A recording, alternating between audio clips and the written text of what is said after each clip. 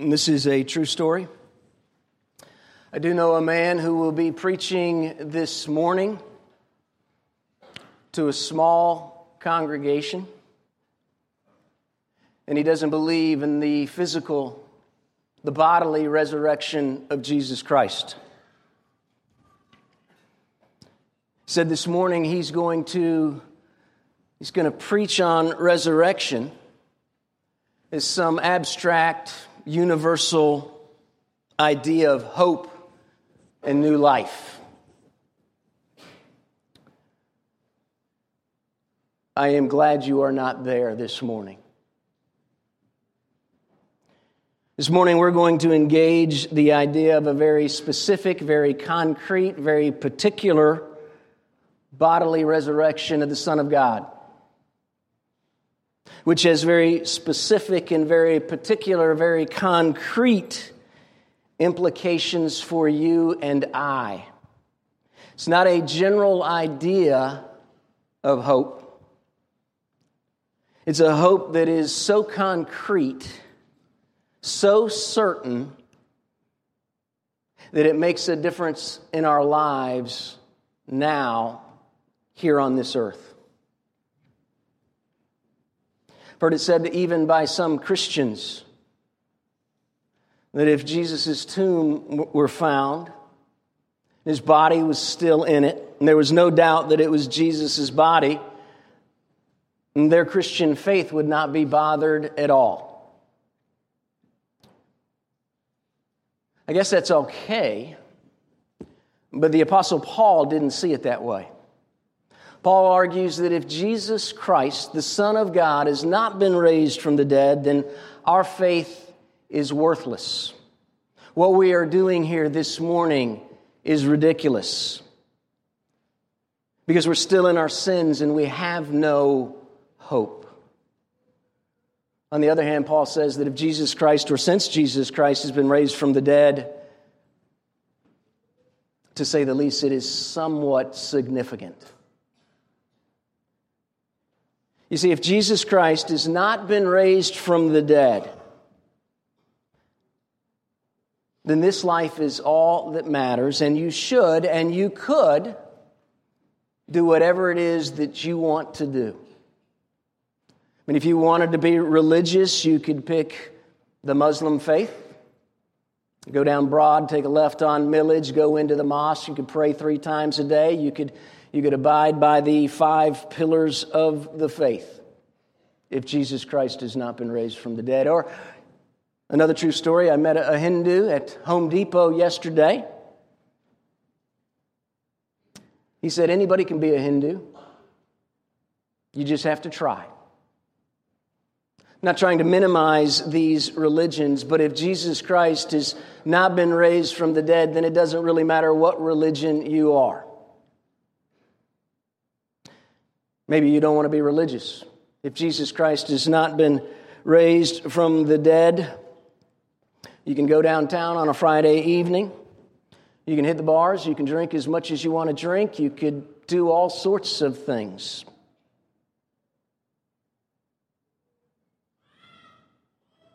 Maybe you don't want to be that irreligious. If Jesus Christ has not been raised from the dead, then you are free to make up your own standards. You can be nice to whoever you want to be nice to. You can be mean to whoever you want to be mean to. You can fight with all your heart for whatever it is you think you desire most. And maybe you might get it. On the other hand, because Jesus Christ has been raised from the dead, there's more to life than this. And our passage that we're going to look at, these 2 verses from Hebrews chapter 13, speaks to what God the Father has done through the life, the death, the resurrection of His Son, and what it means particularly for you and me.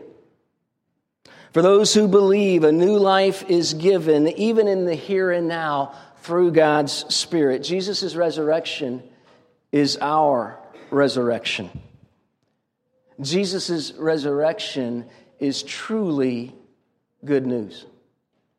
Let's look at our passage. It's printed for you in your bulletins. If you have your Bibles, you can open up to the last chapter, the letter of the Hebrews. It's just simply 2 verses. Let me read them to us this morning. Hebrews 13, beginning in verse 20. This is God's word to us, His self-revelation of who He is and what He's done. Now may the God of peace, who brought again from the dead our Lord Jesus Christ, the great shepherd of the sheep, by the blood of the eternal covenant, equip you with every good thing that you may do His will, working in us that which is pleasing in His sight through Jesus Christ, to whom be glory forever and ever. Amen. God's word. Let's pray. Father, in and of ourselves this morning as we come to your word, without your Spirit, we have no hope of understanding what it is you've done for us through and in Jesus Christ. So we ask that you would pour out your Spirit, that you would help us to understand our great salvation, help us to better come to grips with what the resurrection of Jesus Christ truly means, not simply for us, but for this world. Help us to understand that Jesus' resurrection is our resurrection. Help us to understand that simply because we're breathing here this morning does not mean that we are truly alive. Help us, Father, and give us life even now as we look at your word. In Jesus' name, amen. I know what you're thinking. You're thinking, well, you only have 2 verses, so it's going to be a quick sermon. I realized I was talking to Matt and Rob over the week, and I think I could have 3 or 4 sermons on the God of peace. I could have 3 or 4 sermons on the shepherd of the sheep. I could have 3 or 4 sermons on the blood of the eternal covenant. In fact, I could have 3 or 4 sermons on the blood, 3 or 4 sermons on the eternal covenant. And that's just verse 20. Realize that the letter to the Hebrews does not say much about the resurrection. In fact, this verse here, verse 20, is the only explicit reference to the bodily resurrection of Jesus Christ in the letter. Hebrews, the emphasis is on the death of Jesus Christ and His exaltation. The author doesn't talk that much about the resurrection because Jesus' exaltation means that He has been raised from the dead. Because Jesus was raised from the dead, He is exalted. He's King of kings and Lord of lords. His resurrection is proof that life's greatest enemy, death, has been defeated. And it's the reason why our passage begins with describing God by a God of peace. Peace. It's related to the Hebrew word that we're very familiar with, shalom. It's the idea of complete and full prosperity of the whole person, total well-being. Connected to the idea of being blessed. Connected to the idea of being righteous. Peace is experiencing rightness, being made right. If you have peace, then everything is right with your Creator. Everything is right with the world and other people, and everything is right with yourself. If you have peace, there is a sense of restful trust, a lack of concern, not in the sense that we don't care about anything, but a lack of concern knowing that everything is okay. Does the peace of God resonate with you? No worries, no doubt. In some measure, I think we all seek peace. We seek peace as individuals. We seek peace in our families. We seek peace in the community of Athens. And we do seek peace in the world. You see, in this verse and all throughout the Bible, God is described as the great peacemaker. He's the one who's able to get rid of or dispel distrust, disillusionment. God is the one who grants His people peace so that when God grants His people peace, they can affect peace with their neighbors. That's why Jesus says in Matthew 5, "Blessed are the peacemakers." And I do think that we have a hard time with peace. And the reason that I think we have a hard time with peace is because you know that we want this peace and we don't have this peace because we're always trying oh so hard to get that peace, are we not? We distract ourselves. We fool ourselves. We try hard to convince ourselves that we're okay. And no matter how hard we try, something creates this angst in us. We blame other people. We blame even ourselves. We blame our situations. We blame our circumstances because always something is getting at our peace, taking away our peace. And the biggest place that we see this lack of peace that we desire so greatly is in facing death. Death casts a shadow over us all the time. If you're a member of Redeemer, you know that last Tuesday we came face to face with death in a funeral. And Rob and Matt and the others that participated did an excellent job. They reminded us that death is our greatest enemy. I mean, we do try to make ourselves feel better about death, don't we? We speak of passing instead of dying. We talk about going to a better place. Even as Rob said in his sermon last Tuesday, people say things like, they will always be with you in your heart. Not minimizing those things, but I do want to draw your attention to the fact that those are all very inadequate. We engage in moments of silence. But you do realize that moments of silence do nothing for the person who has died. In the end, death is bad. There's no way to spin it. Death is the great taker of peace. Death is the great enemy. We're all going to die, and no matter how you slice it, it's not good. I mean, from the world's perspective, where is the peace in death? From the world's perspective, we're just gone. And I don't know about you, but I just don't want to go. I want more than being gone. Here we have the God of peace coming as the Father raises the Son from the dead. This is the peace of the gospel, the peace that Paul speaks about that surpasses all understanding. We have a God of peace who brings his gospel of peace, and the gospel of peace is described like this. God brings from the dead the great shepherd of the sheep through the blood of the eternal covenant, even Jesus Christ our Lord. God raises the great shepherd of the sheep. Should remind you, if you're familiar with your Bibles, God's word, the great shepherd of the sheep, the one who lays down his life for the sheep in order that he might take it up again. And realize in Hebrews, the writer has already described who this great shepherd of the sheep is. It'd be a great exercise for you and your family after lunch to go back and read Hebrews 1 and 2, because the great shepherd of the sheep is described like this. He is the one in whom God has spoken his final word, Jesus Christ.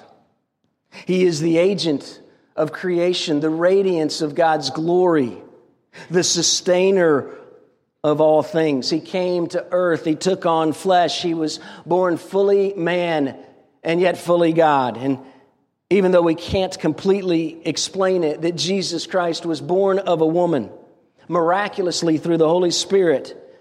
This Jesus, he grew in wisdom and knowledge and stature with God and men.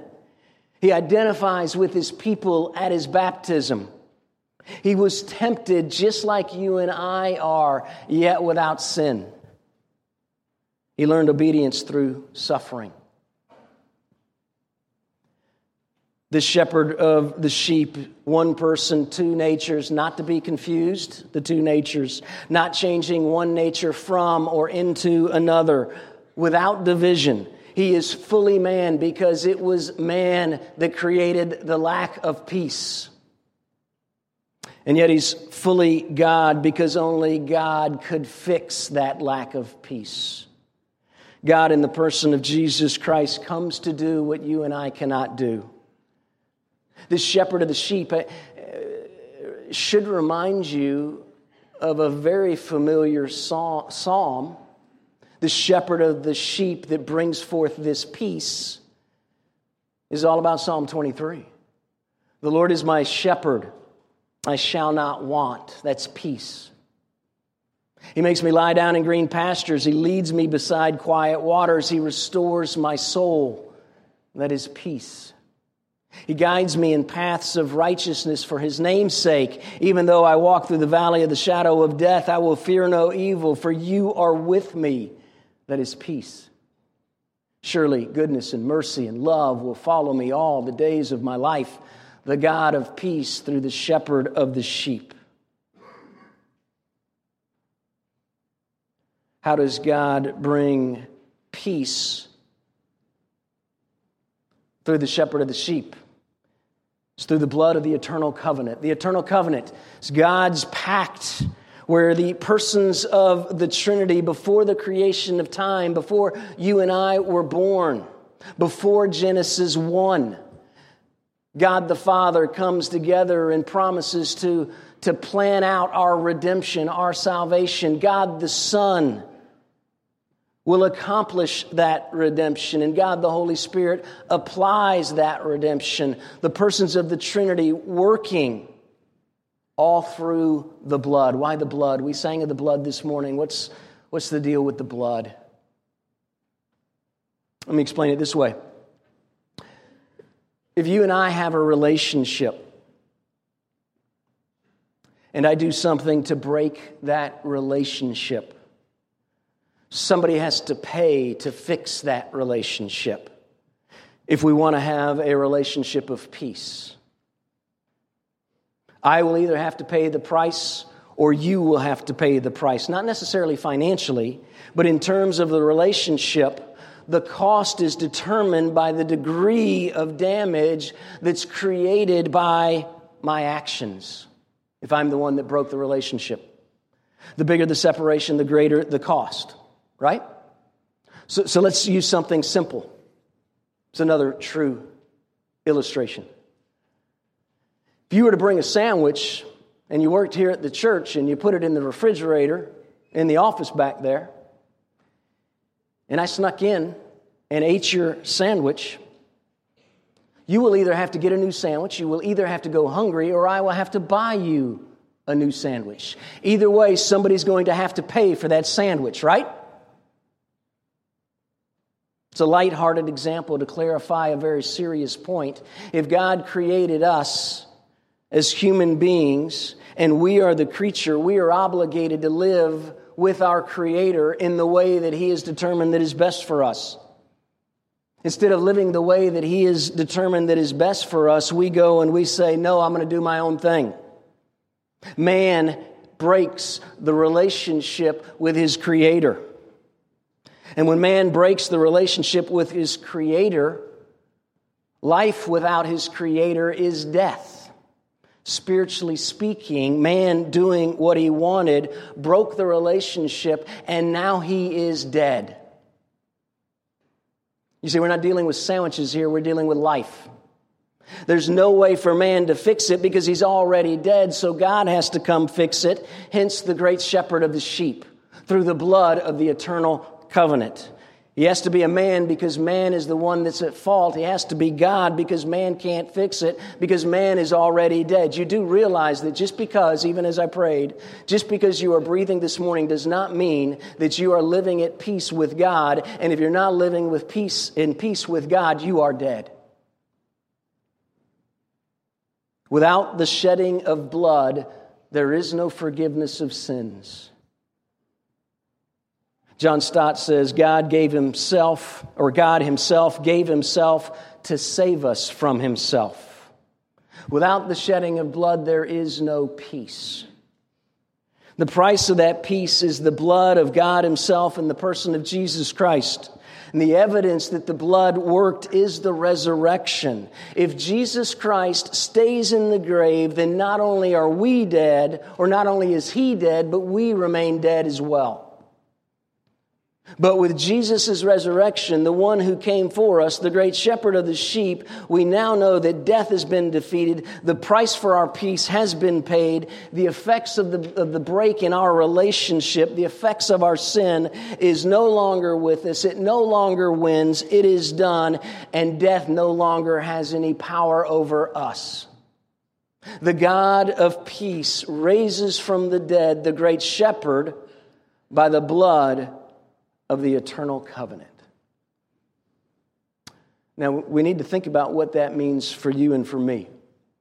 That is a very concrete, specific, particular resurrection from the dead. And what does it particularly mean for you and me? We need to know that before we move on to verse 21, and let's look at it this way. John Calvin describes faith, the faith that we have in the great shepherd of the sheep. He describes it as a firm and certain knowledge of God's benevolence to us. That's what faith is. Did you hear that? A firm and certain knowledge that God loves us. So the question that you need to consider this morning is, why do we doubt? Does that mean that we don't believe? Does that mean that we're not saved? Does that mean that we don't have any hope? Consider why you doubt for a moment. D.A. Carson, New Testament scholar, he says there are several reasons that we human beings doubt. Doubt God's benevolence to us. One of them could be because we simply lack knowledge. We don't know enough about this God who created us. Sometimes we doubt because we like to keep our own ideas of right and wrong. We're kind of rebels at heart, right? If you think you know what's best for your life, you're going to doubt God because you think you know more than God. That's still understandable. More often we doubt because we have a lack of maturity. We're all learning still. Most often, though, I think we doubt because of some personal crisis, some family crisis. We doubt sometimes when we lose a loved one. We don't believe that God is really for us if something bad like that happens to us. We doubt sometimes because we experience suffering and pain and hurt. Maybe you're a victim of abuse here this morning and you doubt God's goodness. Those are all valid, are they not? Some more than others, but they are valid. We doubt because we have a hard time with believing that our God is for us. To use Calvin's words, we don't always have a firm and certain knowledge of God's benevolence to us. And ultimately, it goes all the way back to the Garden of Eden with the serpent. Remember what his first words were to Eve? Did God really say?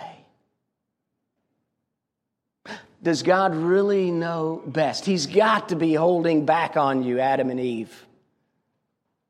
And what you see in verse 20, what we just read, is that God has done everything in the death and resurrection of Christ for you to know that your God is for you. The gospel, listen to this now, the gospel is designed to deliver us from the lie of the serpent. Did God really say? The gospel reveals that we can trust God because He gives us all that He is. He gives us His Son, the great shepherd of the sheep, to die for us on the cross so that we'd be forgiven of our sins. And then He gives us His Spirit, that same Spirit that raises Jesus from the dead, so that we can experience the same resurrection life that Jesus experienced. We no longer have to doubt God's goodness to us because we have the Son and the Spirit, and it's in Christ Jesus that we have died, and it's in Him that we live. God comes along and says, in Christ Jesus, you no longer have any reason to doubt. You see, when God reveals this to our minds through His Spirit, when God sets it on our hearts through His Spirit, when we come to understand the truth that God has raised the great shepherd of the sheep from the dead, then we are able to understand and be certain of God's favor to us, of God's benevolence to us, of God's grace to us. And only then are we ready for the rest of the passage. God the Father, who is the God of peace, raises from the dead the great shepherd of the sheep through the blood of the eternal covenant, so that we would know He is for us. And now that we know that He is for us, verse 21, we are equipped with every good thing to do His will as He works in us that which is pleasing in His sight through Jesus Christ. Do you hear that? The death and resurrection of Jesus Christ equips us with every good thing to do His will as He works in us that which is most pleasing in His sight through Jesus Christ. What is it that is most pleasing to God? It's not us doing His will. I'm not saying that's not pleasing to God. That's not what is most pleasing to God. What is most pleasing to God the Father is the death and resurrection of the Son, because that is what delivers His people from the lie of Satan. What is most pleasing to God the Father is the death and resurrection of His Son, and that is what is being worked out in us by His Spirit. The gospel of peace with man through the blood of the eternal covenant is the death and resurrection of the Son being applied to us by the Holy Spirit. It's being worked out in you if you are a Christian. As you see God's favor, His grace given to you in Jesus Christ, the power of Christ's death and resurrection is exactly what equips you to do His will. All because His death is ours and His life is ours. We don't just go out and start doing His will on Monday morning. We don't just go out on Monday morning starting to think God's thoughts. You rest in the peace and the love that God has given you through the death and resurrection of the great shepherd of the sheep. And then His Spirit, that same Spirit that raised Jesus Christ from the dead, creates in us a new love for God. And a new love for God pours out in a new life. That is what's most beautiful in God's sight. You realize eternal life is not simply quantity of years that's going to take place later.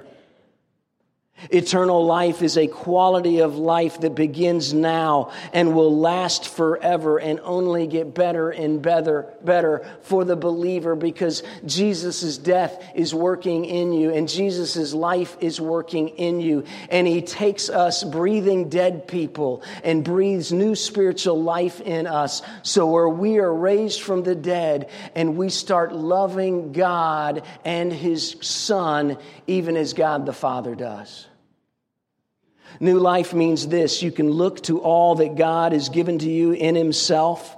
You can rest in the peace that God provides in the life, death, and resurrection of Christ, and you are filled with the power of His resurrection life, which is none other than the life of Jesus Christ in you through His Spirit, and that same gospel life will pour out through you. And as that gospel life pours out through you, you will become more faithful. You will become more loving. You will become more trusting. You will become more kind, merciful, and obedient. And the way this works out practically is you take whatever it is that's taking away your peace and you place it at the cross of Christ and you give it to Jesus Christ. And in His death, He swallows up what's ever bad, your sin. And He takes whatever is good and He raises it to new life. And His Spirit breathes that life into you. And you wake up a new son or daughter of the living God. And you are equipped with every good thing to do His will, because His death and resurrection is working out what is most pleasing to Him. Christ has been raised from the dead and He now lives. He not only lives at the right hand of God the Father in the heavenly heavens, but He lives in your heart and in your soul through the Holy Spirit now. That's what Paul means when he says, I have been crucified with Christ, and I no longer live, but Christ lives in me. The life I now live in the body, I live by faith in the Son of God who loved me and gave Himself for me. We have no more reason to doubt God's goodness to us, because God Himself has died.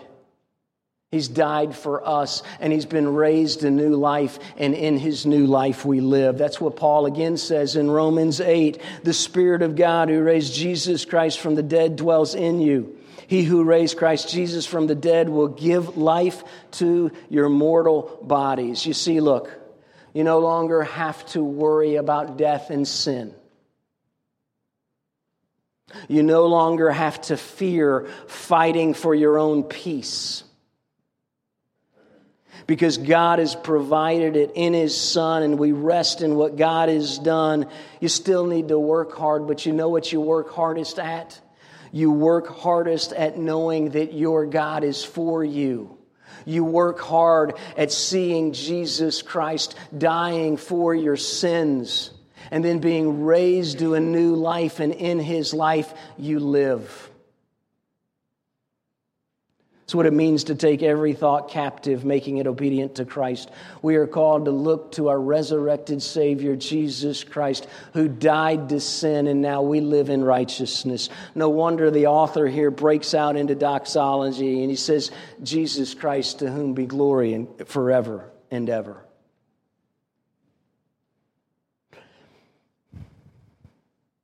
If Jesus Christ has not been raised from the dead, then we too are dead in our sins and nothing matters. If Jesus Christ has been raised from the dead, then everything matters.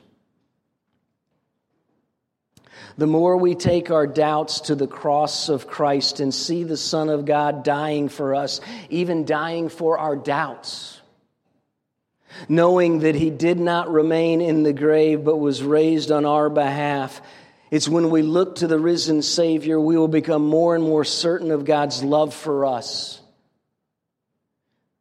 If you're more and more certain of God's love for you, it will lead to less doubt. Less doubt leads to new love, and new love leads to new life. It's a resurrection life in Christ. His life is ours. The resurrection matters. Do you believe? Take your doubts, cast them at the foot of the cross. See Jesus Christ swallow that sin and that doubt and be raised to new life. Paul says it best in Romans 8. What then shall we say to these things? If God is for us, who can be against us? He who did not spare His own Son, but gave Him up for us all, how will He not also, along with Him, graciously give us all things? Who will bring any charge against you, God's elect? It is God, the one who justifies. Who is it that condemns? Jesus Christ is the one who died. More than that, He is the one who is raised, who is at the right hand of God, who indeed is interceding for us. Who shall separate us from the love of Christ? Shall tribulation, shall distress, shall persecution, shall famine, shall nakedness or danger or the sword? No, in all these things we are more than conquerors through Him who loved us. I am sure that neither death, nor life, nor angels, nor rulers, nor things present, nor things to come, nor powers, nor height, nor depth, not anything else in all creation will be able to separate us from the love of God in Christ Jesus our Lord. Because He is risen. Let's pray.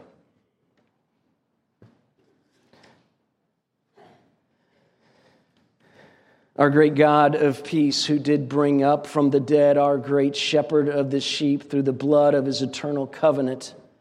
Father, we ask now that you would work in us that which is most pleasing in your sight, which is the death and resurrection of your beloved Son, that we would be equipped with every good thing to do your will. Father, help us this day. Help us to see your love for us in Christ Jesus, in whose name we pray. Amen.